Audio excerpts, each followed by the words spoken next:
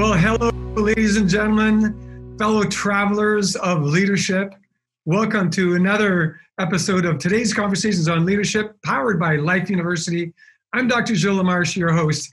It is my honor and pleasure today to welcome a young man that I've known for a little over a decade, I believe. A powerful young man. He graduated from Life University in 1998 as a chiropractor. He practiced in New York from 1999 to 2006. In 2006, he decided to make a move across the country and relocate in San Diego, California.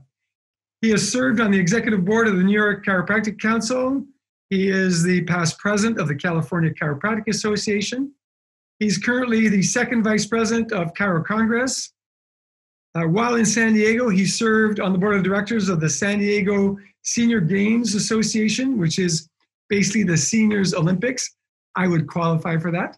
I look forward to participating in the near future, probably in 2022, in my first Masters track and field 400-meter race. But for now, it's my pleasure to welcome Dr. Brian Stenzler, who just recently has moved from San Diego back to the East Coast and now residing in Tampa, Florida. Dr. Stenzler, thanks so much for joining me today. Thank you for having me, Dr. Marsh. It's so great to be here. Such an honor. Well, I know that the last time we had an opportunity to break bread together in California, you were working at completing a book that I think I see in your background to the right of your shoulder, and you may have a copy right there with you. I do. There you go. Dream Wellness.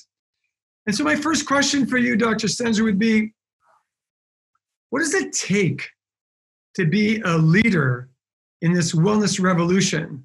Whether a doctor, a coach, a teacher, a parent, what's it going to take for us to change the health of America, maybe starting with our children? We could probably talk on this topic for about 4 hours. The first thing you need more than anything else probably is grit. You've got to have thick skin. You've got to have willpower. You've got to have knowledge, and you've got to have focus and values. And I think it always starts with a purpose statement. So when somebody has a purpose, especially if it's bigger than themselves, that can be a driving factor for any leader to go ahead and make it through, because leadership is not a popularity contest. I think anybody that's listening who's done anything in leadership, had any leadership roles, or if they're thinking about being a leader, know that you're not always going to be the most popular person on campus. There are going to be a lot of arrows thrown at you, no matter what you do. The worst is when the people that were your followers and your friends and the people that supported you all along, when they get disappointed in you. And having the grit means making the decisions that are not always the most popular decisions, or that seem to be the decision that's going to make everyone happy, but making the decision that's in alignment with the values and the purpose of whatever it is that you're doing, whether it's an organization or whether it's your family.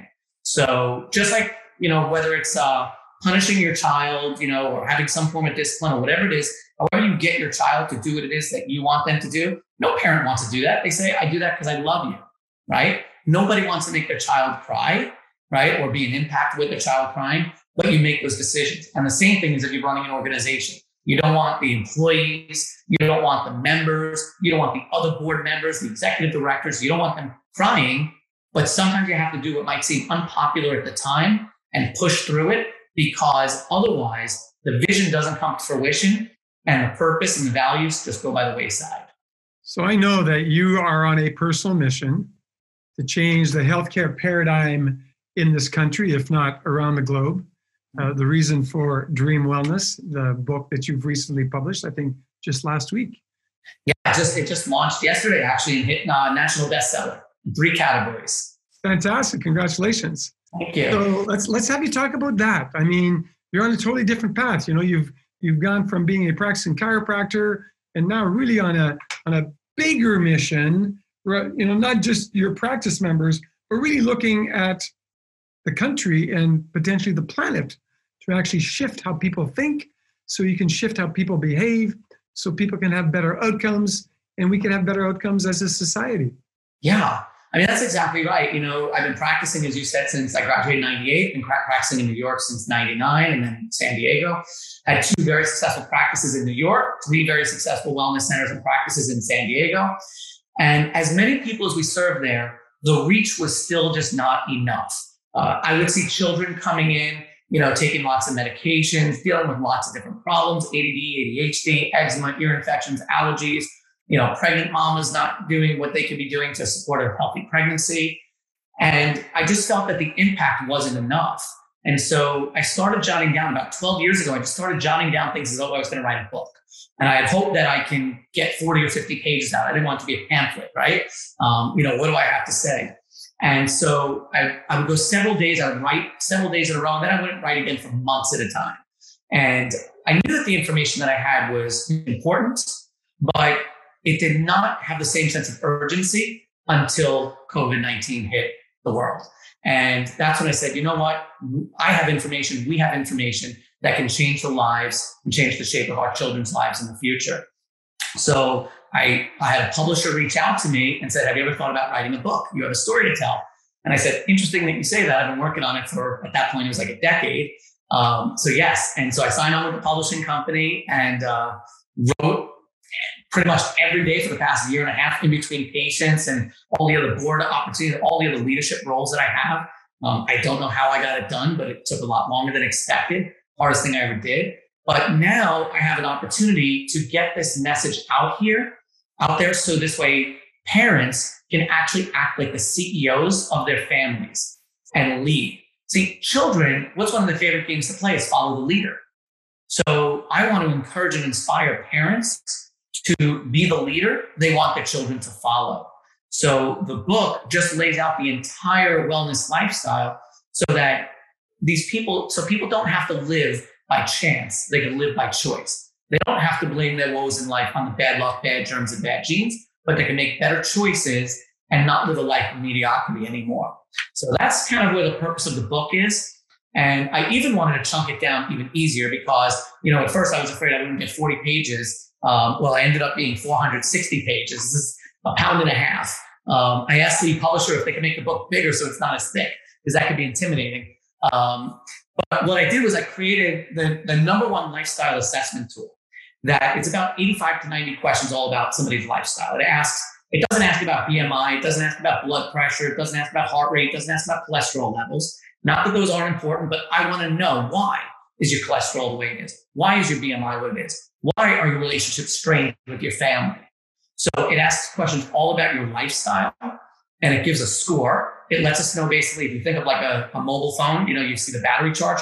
I want to know if your battery is charging or depleting.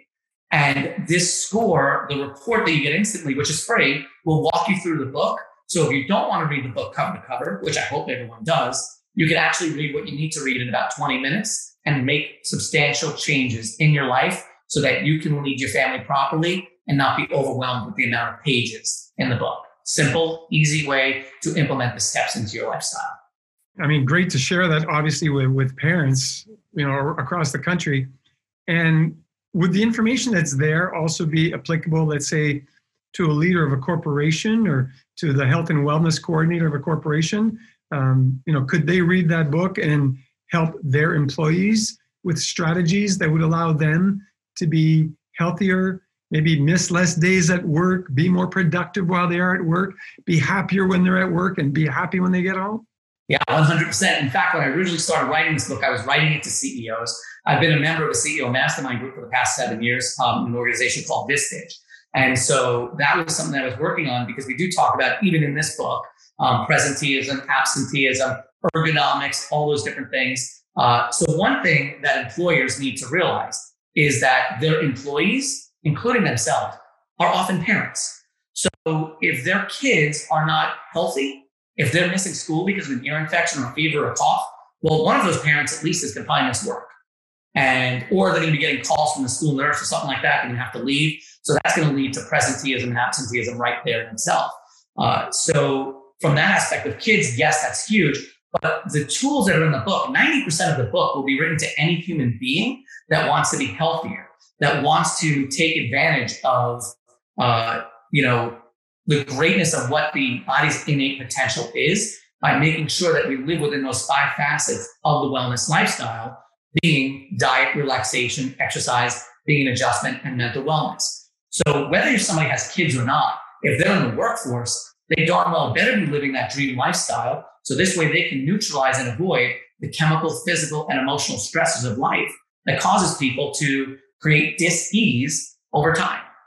I like what you just said, because the thought that popped into my mind was the first person you must lead is you, right? Each one of us must first lead ourselves so that we can be great examples, no matter who the example is set for, whether it is for our children. In my case, my children, my grandchildren, and obviously here at Life University, the teams that I lead. So I thank you for doing that work. I thank you for spending, I'm sure, hundreds of hours putting that information together into the book. So how can people get the book? I'm assuming it's available on Amazon, but if you want to show the title again so that our listeners, our viewers can... It is on Amazon. It's called Dream Wellness, the 5 Keys to Raising Kids for a Lifetime of Physical and Mental Health. The next book will probably be Dream Wellness, the Keys to Running Your Corporation for CEOs. That'll be the next book in the future. So I already had that in mind when I wrote this. And they could go to Amazon.com and just type in Dream Wellness and find it. Or they could explore more about it and just go to DreamWellnessBook.com and they could see all the information that they need to see. There's lots of bonuses on that website. And then that will direct them to the webpage on Amazon, or they could purchase it right through our web portal as well. Well, thank you for joining us today. Any closing comments for our guests, for our audience, rather? The time now to make a change in your life is now. Everything that you have in your life pretty much is a result of your past. Everything you're going to have in your future is a result of what you do right now in this moment.